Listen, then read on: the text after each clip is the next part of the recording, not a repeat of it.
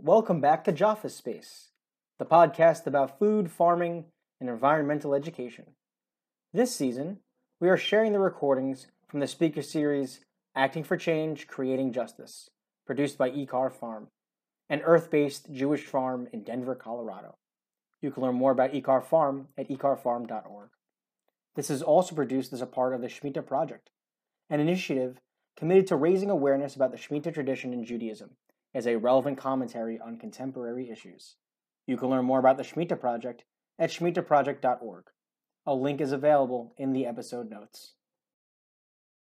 This episode features co-hosts Hannah Perez Postman and Adam Brock, and their guest speakers Paul Sherman, the outreach manager for Mazon, and Dr. Damian Thompson, the co-founder of Frontline Farming in Colorado and the director of the Center for Food Justice and Healthy Communities.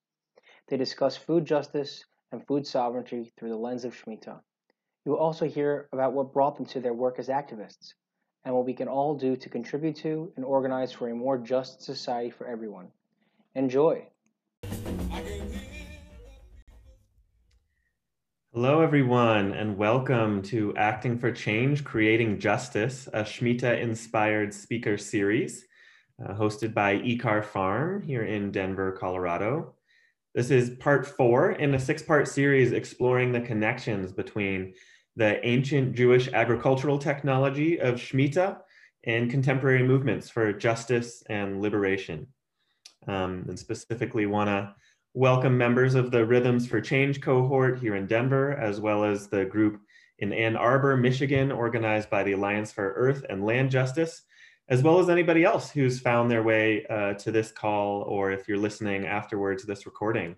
Thank you all for joining us and for your commitment to this wonderful topic. Also want to appreciate our technical partners at Hazon. They are running our live recording as well as turning it into the audio of a podcast, which you can find at the Jaffa Space podcast. That's Jofee. You can also find a recording of this conversation at ikarfarm.org/Shemitah, as well as a ton of resources and discussion questions related to our conversation today. A couple tech requests. If you are joining us live today, please keep your screen on if you can so we can see your lovely faces. Feel free to put your name and location in the chat so we know who you are and where you're coming from. Probably you'll want to keep yourself muted throughout our conversation today. We will have some opportunities to hear from you. We would love to hear your questions as we get into this conversation here in about 5 minutes. But our request is that you put those questions in the chat window, and we will be monitoring those and making sure that as many of them as possible get addressed. Okay, so with those logistics out of the way, I want to just open us up with a couple blessings and visualizations. Then I'll introduce our guests and hand it over to my co-host, Hannah Perez Postman, and she will be leading the conversation itself. But first, I want to invite us all to just take a moment, ground ourselves, if that means closing your eyes, if that means looking out the window, if you have a window nearby, or maybe just kind of taking a minute to breathe and think about where you are today in the bigger picture, maybe a bigger picture in space or a bigger picture in time. And I'm going to open us up with an acknowledgement of land. This is something that was adapted by Perry Jardine of Pearlstone Retreat Center. And I think it's really wonderful words for our conversation today. We gather virtually today on stolen land. Land that belongs to no one, but that was tended lovingly for thousands of years by a multitude of nations. Those who we know and those whose names have been lost to history. We did not receive permission to be here, and no amount of words can do justice to the suffering that those nations experienced at the hands of European settlers. We gather here today in the hope, always present, that love can heal, that the traumas of the past and present can yet be overcome with compassionate learning, collaboration, and graceful action. May this humble gathering serve as a small step towards remembering our true place in the dance of life, a small step on our long path back home. And also in recognition today of the many traumas being experienced around the world in places like India and Brazil, in Israel, Palestine, of course, I just want to share a couple other blessings from Rabbi Erwin Keller, who's based on the East Coast, Sonoma County in California. He shared a whole list of blessings. I'll share it in the chat window that he called blessings during a surge of violence. And I'm just going to share a couple of them. Baruch ha'etzev. Blessed be my sadness, born of pain and grief. May it keep my heart open to all suffering. Barucha halahitut. Blessed be my impatience. May I lift my voice to demand an end to this, now, not waiting until more lives are lost. Barucha hasavlanut. Blessed be my patience. May it make clear things that are not yet clear. May it support me in the slow study of the fears and angers, hopes and traumas that birthed this moment.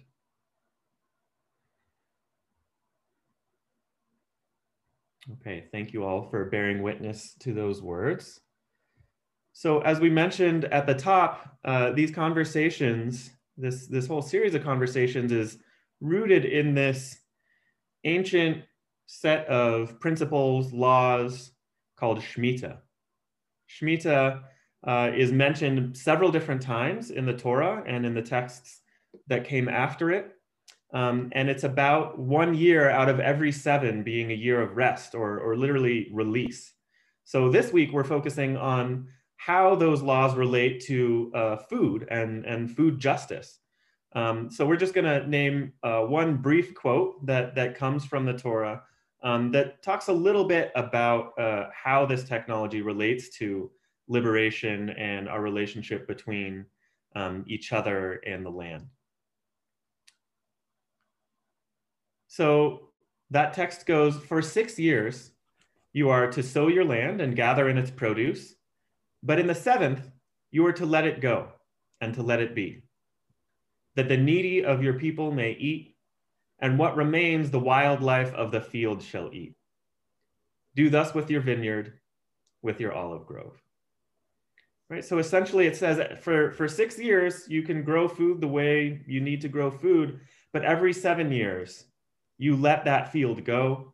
You share that food with anybody that needs it, including humans, but also the more than human world. And you do that with all of the different things that you grow. There's also, not in that quote, but in other Shemitah texts, they talk about during that 7th year, you're not allowed to buy food or sell food. Anything that you've stockpiled, that you've saved, you have to give away. So all kinds of really radical, innovative, inspiring, and honestly relevant ways of thinking about food that I think our 2 speakers today will have a lot to share about. So our first speaker is Damian Thompson. I'm so glad to be having him on our series. Damian is someone who I've been on this journey with for over a decade now of justice and liberation in our food system. And he's up to so many things that the bio we have on his on the IKAR website is already out of date. He was a professor at Regis University, but he just accepted a new position at the Masters of the Environment program at CU Boulder, as well as being the co-executive director of an incredible nonprofit led by Black and Brown and Indigenous communities called Frontline Farming here in Denver. He is also a permaculture designer, a yoga teacher trainer, a father, a husband, and all kinds of other amazing things. We're also joined today by Paul Sherman. Paul was also in Denver when he got his beginning to food justice and food systems issues. When he was an undergrad at the University of Denver, he founded their chapter of the Food Recovery Network. Today, though, Paul joins us from the East Coast in the Washington, D.C. area as a representative of Mazon, a Jewish response to hunger. And in that role, Paul builds relationships across the East Coast with Jewish community-based organizations, including synagogues and anti-hunger organizations. So really excited to hear Paul's Jewish perspective on these issues and see that in dialogue with what Damien has to share from being on the ground in the fields. So with that, I'm going to hand it over to Hannah, and she is going to kick things off with our two speakers. Thanks, everyone.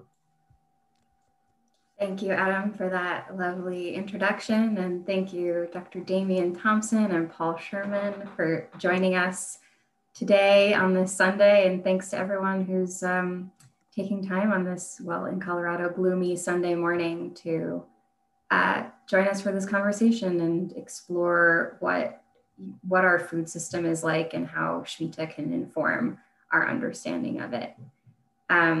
I would love if everybody could put in the chat where they're coming from this morning and what brings them here. Just, a quick word or two would be great.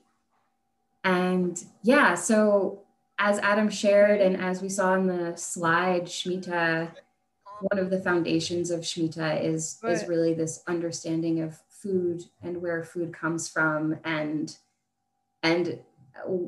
how it is distributed among the people. And Shemitah was established because the community, the society at the time, this ancient agricultural Jewish society, saw that there was inequality and inequity in how food was distributed and how land was distributed and who gained money. And so they created this system to prevent the widening of inequities within the society. And it was an attempt to rebalance and make sure that everyone has enough to eat and that debt isn't accrued over such a long period of time. And we're just really excited to see what, if any, this framework and this blueprint has to do with our contemporary food system and how we can be informed by that. And so I'd love to turn to our speakers and maybe starting with Dr. Damien Thompson, hear about your food journey. What is the work that you're doing and what brought you to this work? That journey for you. Excellent. Thanks, Hannah. Thanks, Adam, for the introductions. Thanks to everyone for taking the opportunity on this Sunday morning / afternoon, maybe for some of you. So I just wanted to say a little bit about my background, and then I'll turn it over to Paul. I don't want to take too much space. I guess I always kind of start these conversations by saying that obviously I'm the descendant of people who were enslaved and stolen from the continent of Africa, brought to the shores of the United States, born and raised in North Carolina. And I'm also the great-grandson of sharecroppers. And so that's kind of where I really feel like my journey in this conversation begins, recognizing that my great-grandparents both sets left South Carolina, the Low Country, where the Gullah Geechee people still reside today, moved to Charlotte, North Carolina, and one set of great-grandparents, one great-grandfather, after a considerable amount of effort, acquired 100 acres of land. And so that 100 acres of land, the family farm that my grandmother and my mother grew up on.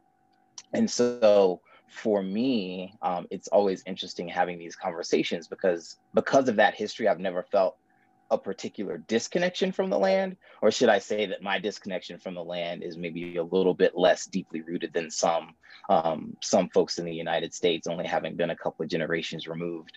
And one of the most important things that I got out of that experience, or at least my family's experience, I was a little too young to experience life on the farm in that way, was that my mother always said that we were poor, but we didn't know it.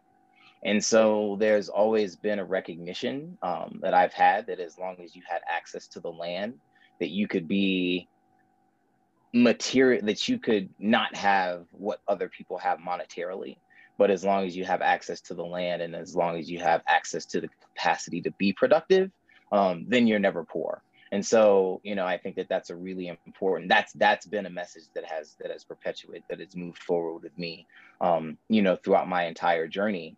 And so just to fast forward a little bit, not very far from where Paul is probably sitting in Washington, D.C., I went to American University for my PhD and actually wrote about gentrification, but it was that experience that started me in the conversation around food, right? Really, for the first time as a kid from North Carolina who had always had access to certain things, had always had access to green space, had always had access to certain types of foods, or at least I thought I always had access to certain types of foods, right? And living in a heavily immigrant community, a Black and brown community, and recognizing the lack of access, the purposeful, the created lack of access that Black and brown people, immigrant communities experience around food, those apartheid situations, which we talk about food apartheid a lot with frontline farming.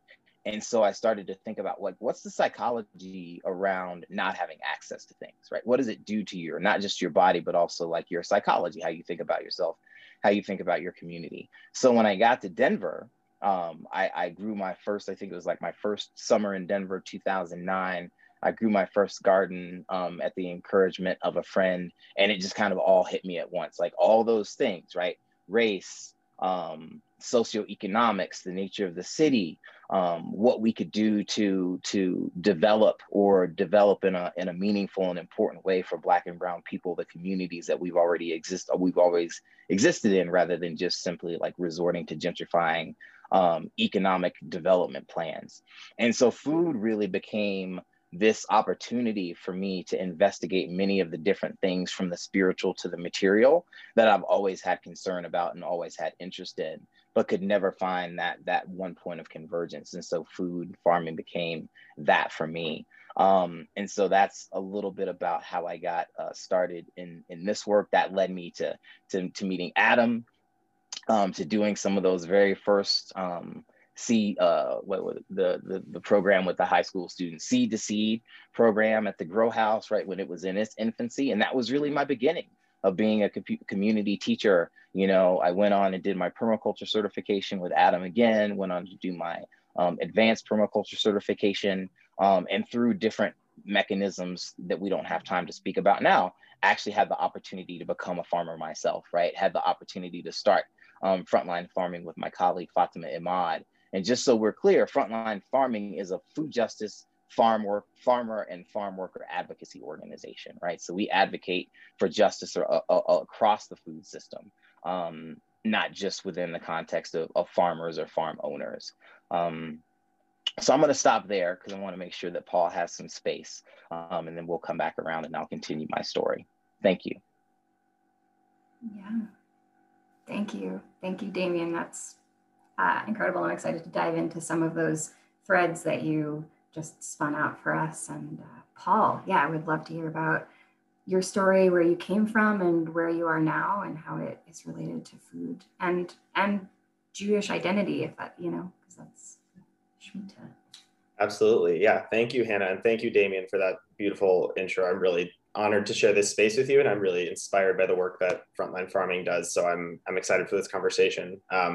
So yeah, a little bit about where the perspective that I'm coming from with this work is, you know, as Adam mentioned, I began to get really deeply involved with food systems issues when I was studying at the University of Denver.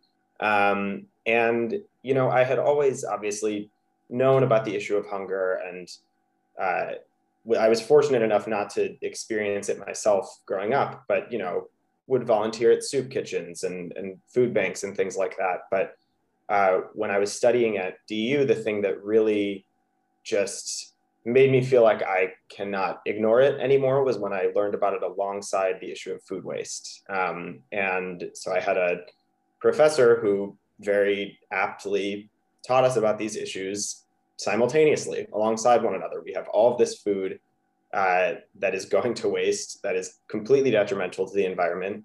And meanwhile, we have millions of people in the United States alone that are struggling to feed themselves and their families every single day.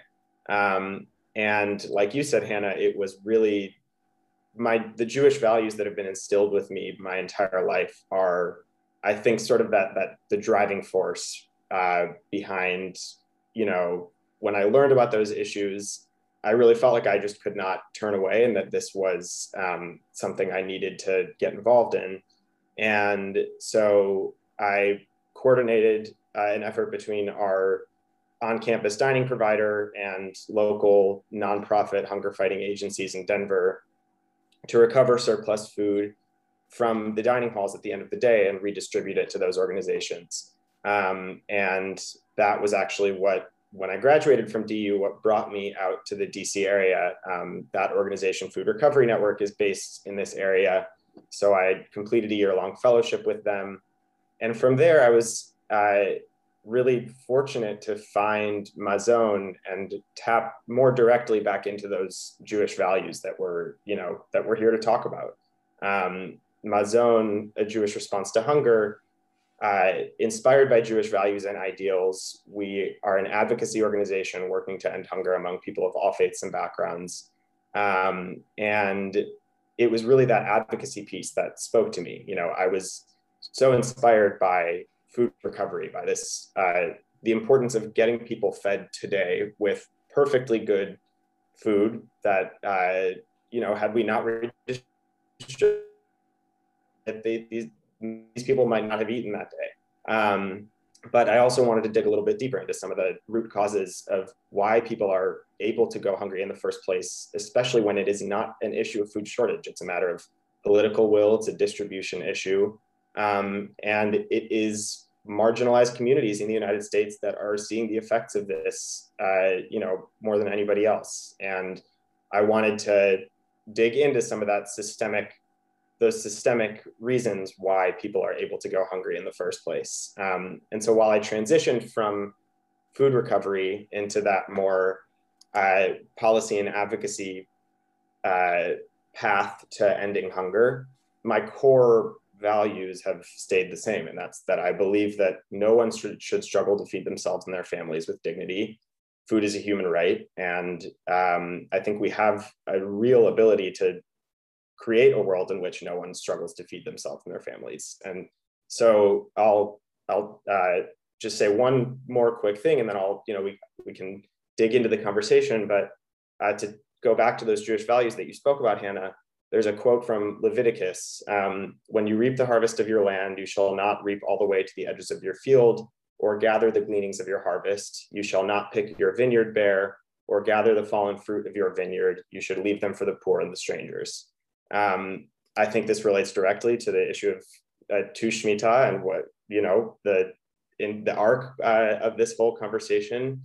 And we can talk about some of the modern implications of how we make sure that that food is left for the people who need it most. So I'll stop there, and I'm excited to have this conversation. Is it okay if I jump in, Hannah, and kind of just keep it going, just to make it feel snappy? There are some important things that Paul mentioned, and I think that, so I did a little poking around about Shemitah and just, some of the different articles that have been written about it. And it's interesting that Shemitah, we're talking about Shemitah and these very material, spiritual kind of it has material implications, even though it's kind of a spiritual material piece. And we're trying to do this within the context of white supremacy and capitalism, right? And so it's so why do we waste so much food? And it's well, we have these two kind of not competing values, but these are the values, right, of this secularized world that we live in. And it was interesting kind of reading about the rabbis kind of having these contests, should we observe Shemitah? How should we observe Shemitah? What are the loopholes? How should we loop in the Palestinians? And so there's a lot of really deep conversations, I think, about Shemitah that necessitate us bringing into the conversation really early, white supremacy and capitalism, so that we can grapple with those. So I just wanted to add that to what Paul had brought into the conversation. Thank you. Yeah, I think that's a really excellent point, and something that we're trying to think of as we think of how to contextualize Shemitah in a contemporary society, because those are the foundations of our society in some ways. And so what does it look like? I reading about the way food was aggregated during the Shemitah year. You know, everything in the olive groves, the community would bring it together, the oil would be pressed, and all of that would go into a communal storehouse that would then be redistributed to the community according to their need. But what does that look like? Who's in control of the storehouse in a white supremacist capitalist society? And then who, you know, how is the distribution monitored so that you make sure that the people who need have agency in that, and it's not something out of the control of the will of the people. And like in Shemitah, it's the court that monitors this storehouse, but according to some rabbinical interpretations of what Shemitah means. And so I'm curious, like what is that system now? Who has control of our food distribution now?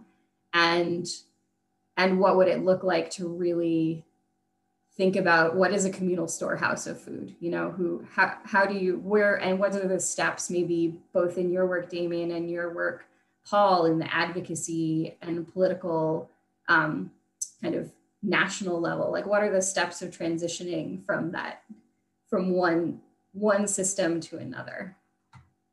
Yeah, absolutely. I think the first thing I'll say is, you know, so at Mazon, like you said, we focus on advocacy. That does include local and state-based advocacy, but largely we're doing federal level advocacy. And I think for me, one of the things we need to be very clear about, if we're going to engage our government, which Mazon's core belief is that the government has a responsibility and the ability to end hunger among people of all faiths and backgrounds. And in order to do that, we need to acknowledge, as you were saying, Damien, that, you know, we hear the term food deserts a lot of the time, but food apartheid is just a much more accurate way to describe it, because it's not random that communities of color face structural barriers to accessing healthy food. Their communities often lack access to healthy and nutritious food because, you know, the effects of segregation and redlining make it so that these communities are oversaturated with food that's high in fat and sugar and salt, sold for cheap prices at corner stores and fast food restaurants. That's not accidental. This is very intentional, and we need to be, you know, upfront about that when we are. And Mazon makes an effort to be upfront about that when we are engaging with government leaders, because we can't. This didn't just fall into anybody's laps. This was an intentional effort. So I think, you know, for me, that's one of the first steps to taking action, is acknowledging that. Yeah, it's a big question. I think that when it comes to the question of transitioning and what are the steps, I kind of, and this is because of recent experiences, I go back to the distinction between equity and equality. Right. And this is the thing, right? Everybody wants everything to be equal because that sounds great, right? Like, it sounds good for things to be equal. It sounds good for things to be equally accessible. But because of the supremacist and capitalist systems, everything's not, right? And so then we need to have this equity framework, which says that some people actually deserve more. Some people don't deserve more. Some people need more because they're so disadvantaged in the first place.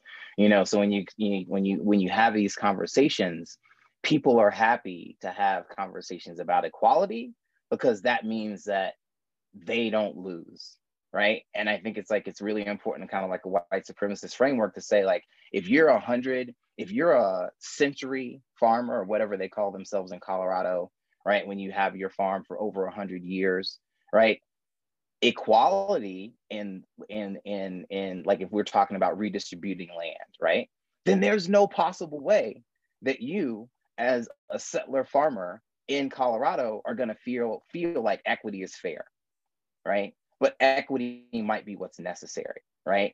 Because if we've had people who have been displaced from land experience genocide and massacre, right, then what is the appropriate response, as not that I did the harm, but as a person who belongs to the group that has harmed, right? And so really bringing in equity and recognizing, like, look, like, the system is this way because certain people built the system this way. People are disadvantaged because certain people in the system are built to be disadvantaged, right? And it would be remiss of me, you know, I know you all are all mostly, I would imagine, American Jews, right? But not to acknowledge what's happening right now with Israel and Palestine, right? And saying like, and it must rock, it rocks everybody to their core, right?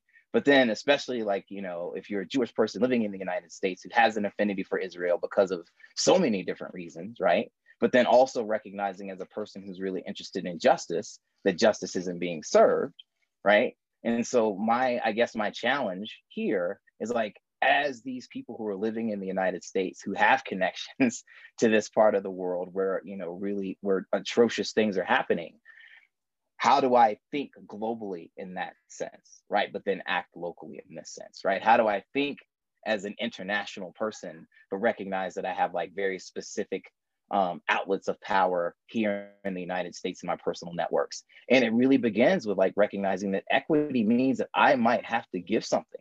Like the transition doesn't happen and everybody remains happy, right? The transition is going to happen and some people are going to be probably pretty pissed off about it.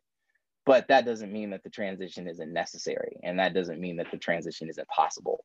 So I think it's, you know, what I found as a teacher and in like doing this work is like, you have to really throw that challenge down to people and be like, look, you have to change, not just you, but me, right? As a person, I have to change and I have to really be willing to say like, these are my values and I'm going to figure out with other like-minded people how to operationalize these values. So I can get on my soapbox super quick, but it's like that equity piece and really recognizing that like it's a personal investment. It's not just systemic change. Because I really love Jiddu Krishnamurti, Indian scholar. And he says that you can't, anytime you try to impose a system on people from the outside, the people will rebel, right? The people will just be like, that's not a system that I created. And it creates like, you know, problems for us psychologically. And so the systems that we're looking for can't come from government institutions. They have to come from us, right? And that's where an idea, not an idea, I'm having a hard time, a commitment like Shemitah or the Jubilee year or the sabbatical year or however you call it, like that's what they are, is they're direct challenges. They you know, they cause us to confront what's wrong outside, but then also what's going on internally with us. Very powerfully put. Thank you, Damien. Yeah, I think bringing in Israel-Palestine is relevant and necessary, and especially as we think, you know, contemporary young Jews in America, which is the audience that I primarily interact with, as many people are waking up to white supremacy and the roles that we play in it in the United States as Ashkenazi Jews, and what does it mean to stand with Black Lives Matter? What does it mean to be anti-racist in our practice in our lives here? And then extending that to how do we understand Israel, Palestine, and how do we understand those as part of the same issue? And what is the violence being done in our name on a very direct level? And what does it mean to take tangible action and to engage in uncomfortable conversations that have many layers on top of them, but that is like, what is our internal obligation and our community obligation? And then also with, I think, with Shemitah, it's like, yes, that individual, it's like, what is our individual, when I think about a farmer, you know, like the rules for the individual farmer in Shemitah are very specific. You know, you dissolve the borders, you cannot cultivate in your field, and you have to let everyone eat of them. And then also in turn, like, like society is ensuring that you have what you need. And so what is it like, what does that balance look like? What does it look like to dissolve our borders, to say we're going to not have control right now over this communal need, this thing that everyone needs access to. And like, in order for everyone to have access, I need to relinquish control and trust that I will have my needs met. And so what are the systems for the people who have access to what they need to trust that if they let go of control, they will still have their needs met? And kind of what are their needs? And I'm curious, Paul, if any of this, how does this show up in the work of Mazon and in your understanding of being a young Jewish person in America doing anti-hunger work?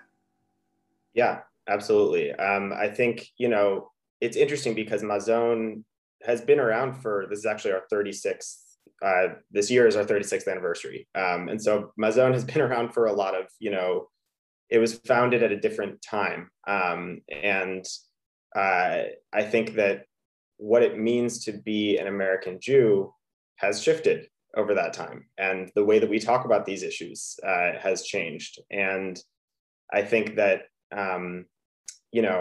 we're trying to be intentional, as I was saying, about acknowledging the detrimental effects of white supremacy. And we can't, I think when Mazon first undertook advocacy, it was a little bit more passive talking about those issues. And I'm pleased to see that, because I've only been with the organization for about 2.5 years, I'm pleased to see that there is a shift happening. And it's fascinating because, a lot of the people who have been supporting Mazon for 36 years, their views and what American Judaism looks like to them is very different than what it looks like to my generation. And, I think that as we saw last summer, I think that, communities are realizing that we can't just not talk about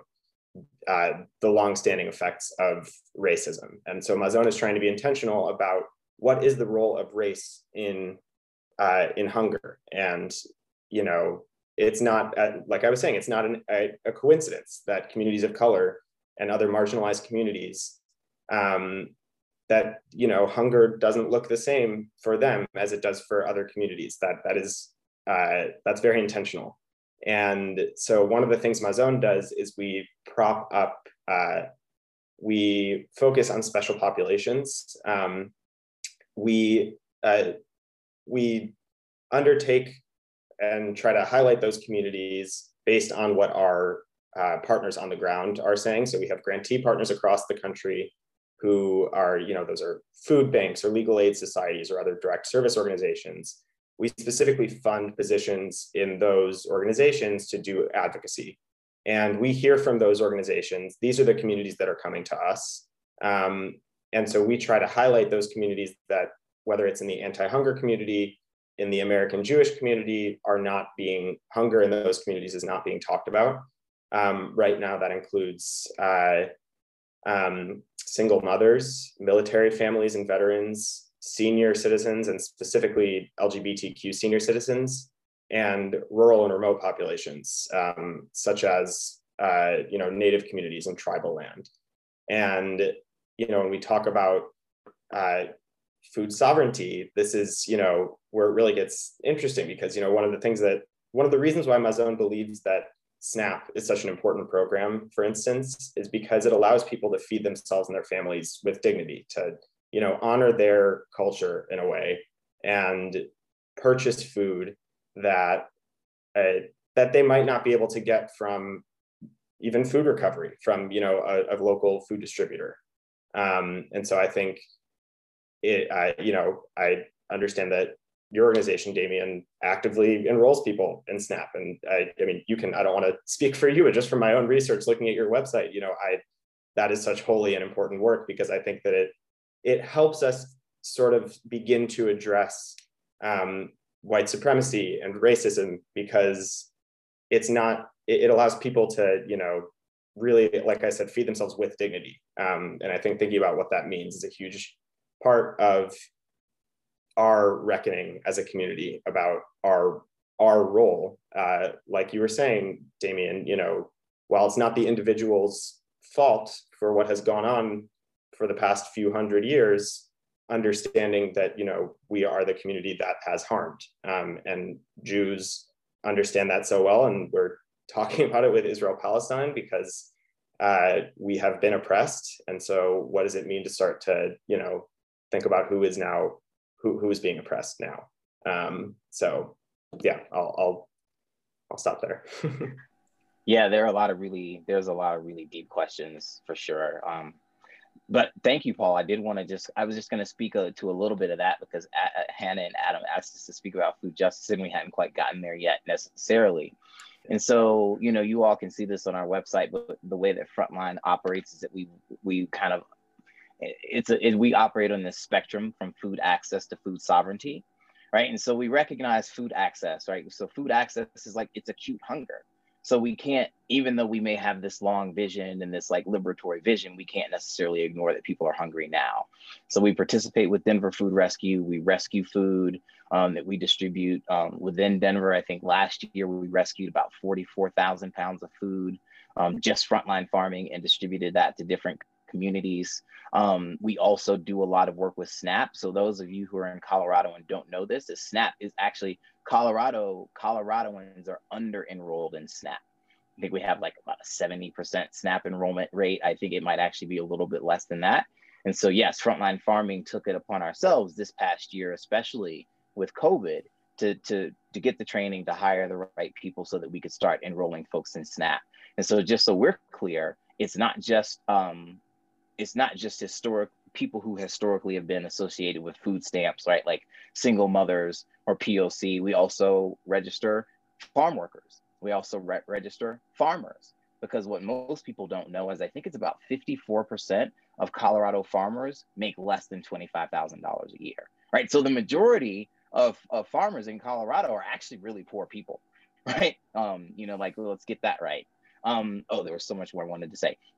So then food justice then is in the middle. And I think this gets to what Paul was speaking about advocacy, right? So we don't look at food justice as being the pinnacle. We look at food justice as appealing to the systems that currently exist, right? So when you go and you create policy, like we were trying to do with when we advocate for the Farm Workers Bill of Rights, right? It's a recognition that type of work is justice work, because we are dealing with state governments, whether it be on the state level or federal level. And that really is the place where advocacy and where we're going to find this thing called justice, right? But then we also have it move forward. We talk about food sovereignty. And to me, Shemitah, the idea of Shemitah is about food sovereignty, right? It's about people having control over their resources enough to make a decision on whether or not land lies fallow, and for it not to be a purely economic calculation, because as we all know, as people who live in society, like the world does not just function on economics alone. And we have so many different considerations that we need to make for our fellow people, right? To make sure that they're okay, while at the same time making sure we're okay. So really sovereignty is about creating those systems, to me, that exist outside of the confines of government and that type of interference, which allow us to build true structures that are truly liberatory. And I loved it when Hannah said, what does it look like to dissolve our borders? And to me, you weren't talking about our national borders. You were talking about our individual borders, right? Those borders that exist within us that separate us from other people and cause us to do things like hoard food, or like where I'm from in North Carolina, where people were hoarding gasoline. You know what I mean? It's we need to get away from that. And so I really appreciated that comment, because it made me think about our own internal borders. But then also we need to continue to try to move past simply advocating for food justice within the context of government and start to think about how we can build our own systems. Yeah, absolutely. Thank you for that, Damien. And Hannah, I'm sure you have other other questions, but I wanted to bounce off of something that you said that speaks to exactly why we do the work we do the way that we do it. And sort of tying it back into Judaism, there's charity and there's justice. So if you think about tzedakah versus tzedek, where does the word tzedakah come from? Tzedakah, as we know, is the idea of, it is charity, which is rooted in sort of tikkun olam, repairing the world. And like you said, Damien, exactly what you said, that people who need food need to be fed now. They can't wait for a bill to pass. They can't wait for bureaucracy or for the laws to change. They need to be fed now, which is why food rescue and distribution efforts on the ground are so unbelievably crucial. And we need to sort of address the root causes of why people were hungry in the first place. And SNAP sort of is in the middle of this, because it not only gets people fed, but it also is proven to lift people out of poverty. And we can't rely on that program alone or on government solutions alone to find an end to hunger. Damien is completely right. We need to create our own systems. But yeah, it's this idea of sort of starting to think about that difference between tzedakah and tzedek, or charity and justice. And that's sort of how I approach our work. Wow. Yes. Thank both of you. And both of you have pulled on these threads of just not that they're in conflict, but that actually we need to be addressing things on multiple levels all of the time. So yes, like we need to be addressing people's immediate hunger needs. And yes, within the systems that we have set up, like what does food justice look like? What does community-led food justice? And also, there's like larger organizational food justice efforts. And then, yeah, what does food sovereignty look like? And how are we building systems that feed all of these and also move us towards the side of food sovereignty, like move us towards kind of emancipation and liberation, so that everyone not only has what they need, but like it is able to create the conditions for the lives that are like lives of dignity and respect, and the lives that they want to live. And so and I think about Shmita, it's interesting, Damien, because I hadn't thought of it. I mean, I've thought about it in the food sovereignty context, but I've always kind of gotten stuck on like who has, like it is a guideline, and I always think of it as food justice because like who, it's like an edict passed down from the religious, like, powers that be that say like, this is, this is what we're doing. This is how the Torah is saying, like, we are adjusting for equity in our society. And, but it is interesting reading the ways that all of these different farmers and like community members buy into Shmita. So it is very much like, and the way it is parceled in different communities. So like different rabbis had different interpretations, and it played out differently. There was not like just one way that it played out in the communities in which it was considered a rule and a guideline. And so, yeah, I'm just curious. I feel like there's some variability, and maybe not just like an umbrella, like this is how society will enact Shmita, but like based on the community that is a part of and the needs of that community, it will be, it will kind of shift in its mission and in its enactment.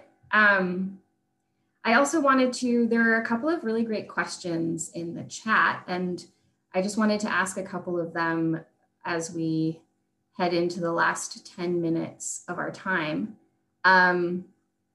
And this was, okay, here's a question from Adele about land use and agricultural land. I think it kind of speaks a little bit to something you shared in your intro, Damien, about land access and what that had to do with the way your understanding your relationship to food and land was shaped. And so the question is, what about land use and losing agricultural land? Some of the conservancies are looking for farmers to manage older donor farms. Is this something you've looked at?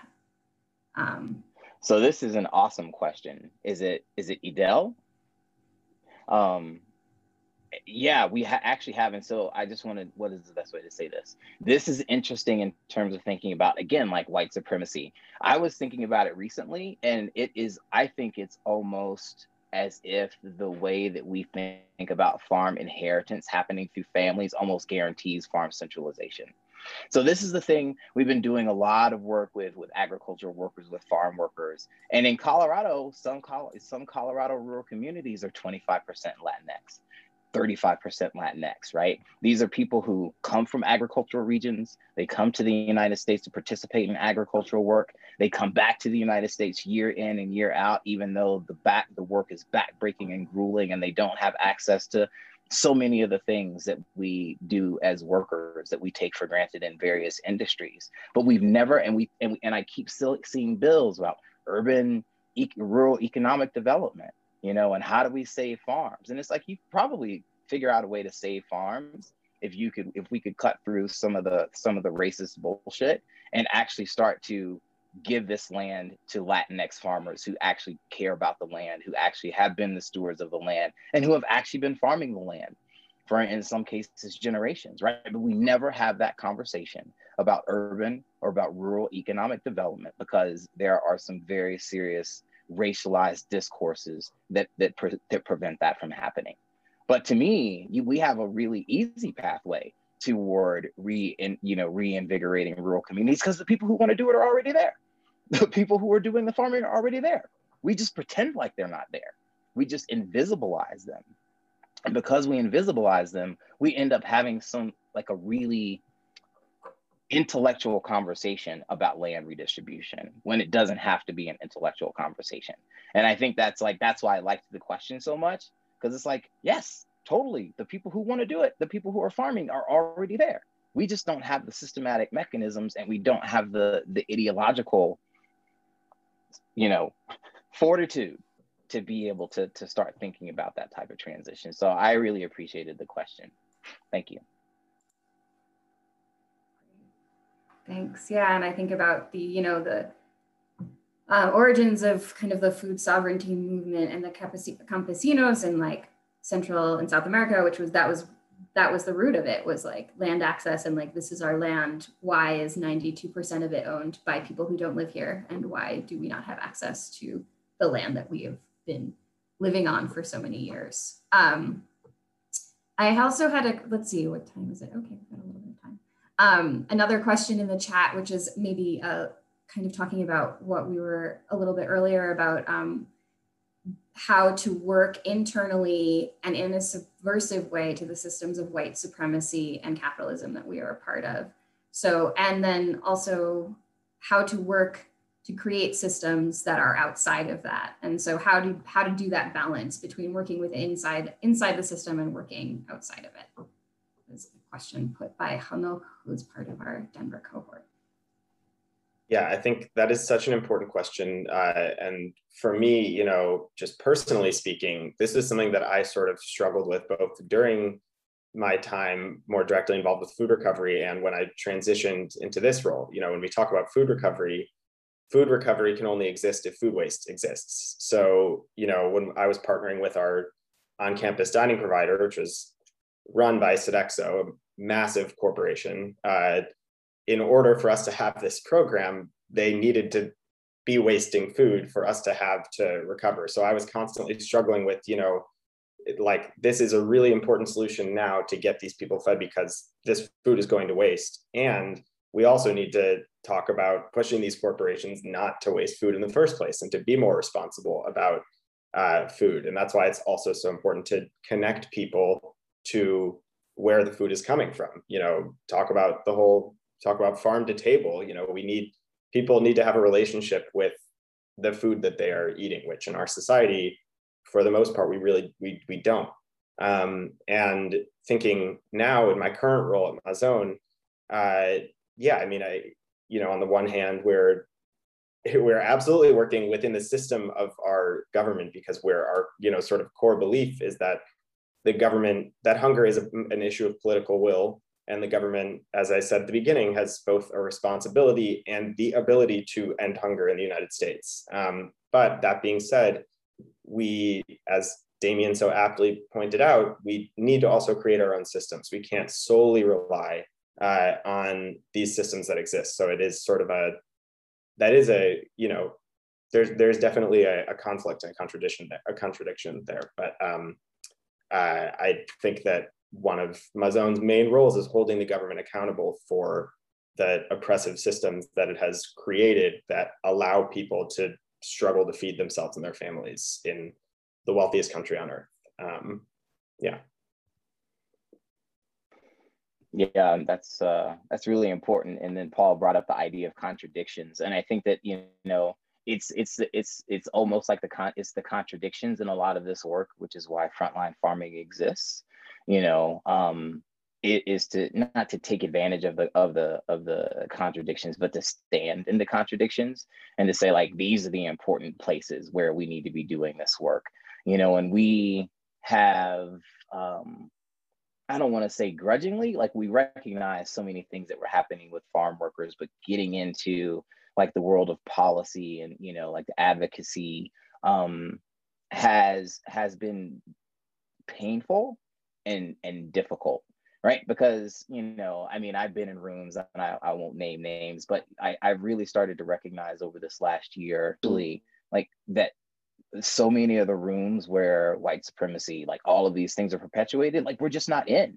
And I don't mean like we as in like brown or black people, but like many of you either. Like we're not in those rooms, and the types of political calculations and the types of, you know, things that people with a political bent are willing to give away, you know, can be quite shocking. You know, when I was at the state capitol, you know, the other day, and you know, my whole point was like, if you make rules that you as a policy person think are like, well, we got it okay this time, we didn't get it quite right, so we'll do better next time. You know, and I was trying to say that in the meantime, people die, right? Like that's what that means. Like when you talk about, you know, like, oh, we're just going to compromise and like it's going to be fine, we'll get it better the next time, and then people die. You know, kids, farm workers, children die in trailers because their parents weren't home, right? And they can't, you know, I mean, there's so many things. Like farm workers die because they're too exhausted to do their job safely, or because they've never been trained to do their job or to work a piece of machinery effectively, right? Because it's always about like this capitalist intention, like producing the most in the least amount of time with the least amount of pay.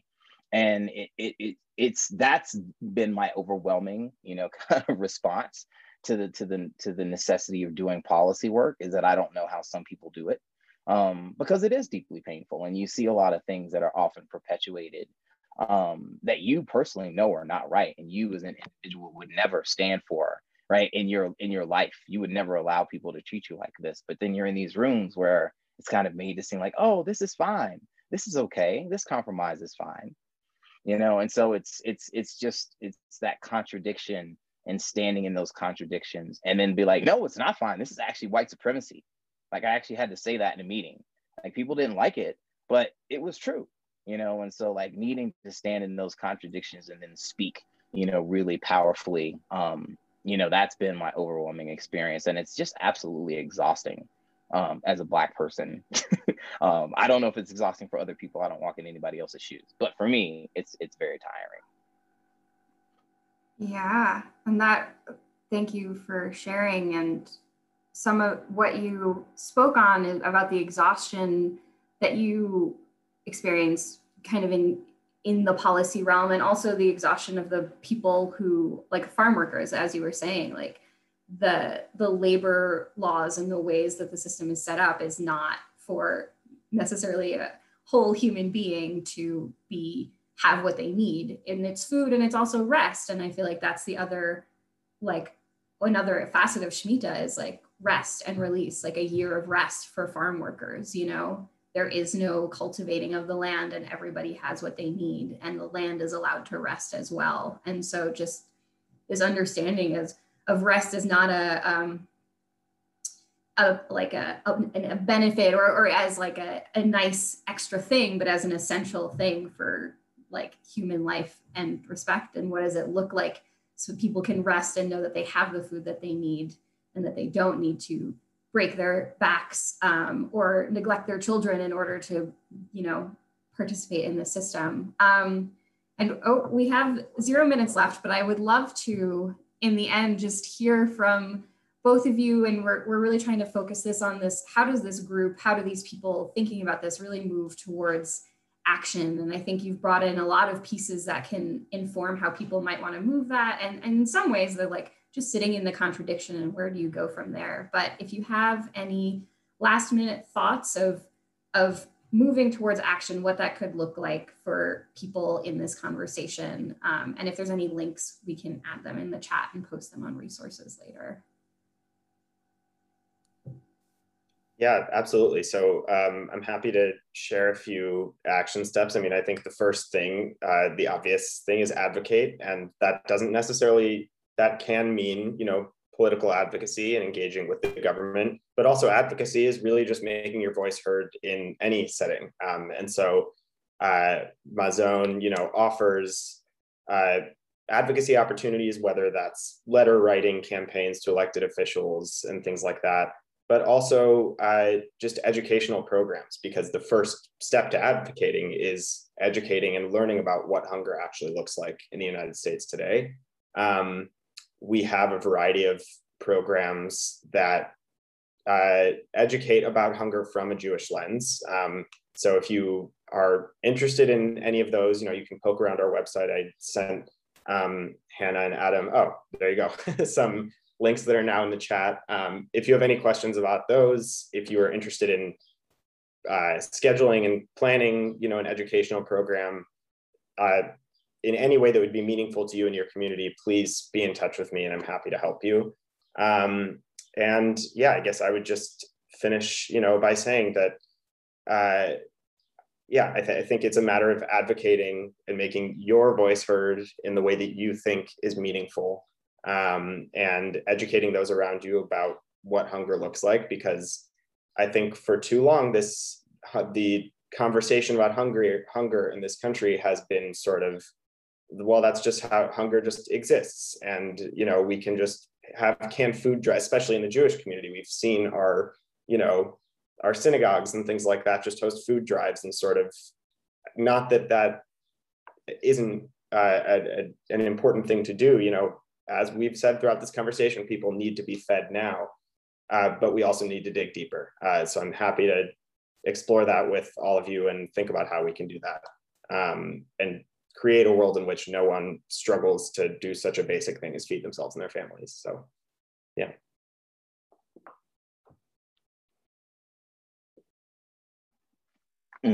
Thanks, Paul. I was gonna say, I think I admitted to Hannah and Paul and Adam that this is always the most difficult question.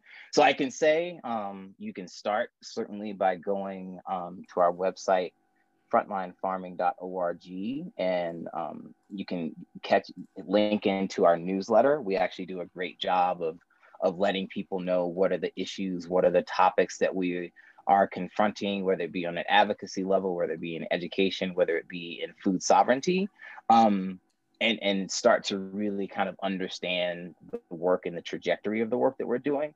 We didn't do it in last year. Obviously, we're still in a COVID moment. We're taking volunteers at our farms again. So that's an opportunity to kind of start to engage with frontline farming by coming out to the farms. I mean, of course, we always say we're farmers first. We do all this other stuff, but we do all the other stuff almost so we can farm, kind of in peace. So we enjoy inviting people to the farm to have that type of experience. More broadly, I think what Paul said about advocacy is important. And then I think, all of these international issues, all of these global issues have local manifestations, right? Whether it be through land use, whether it be through taxes, whether it be through education and education policy, whether it be through food policy, hunger, food rescue.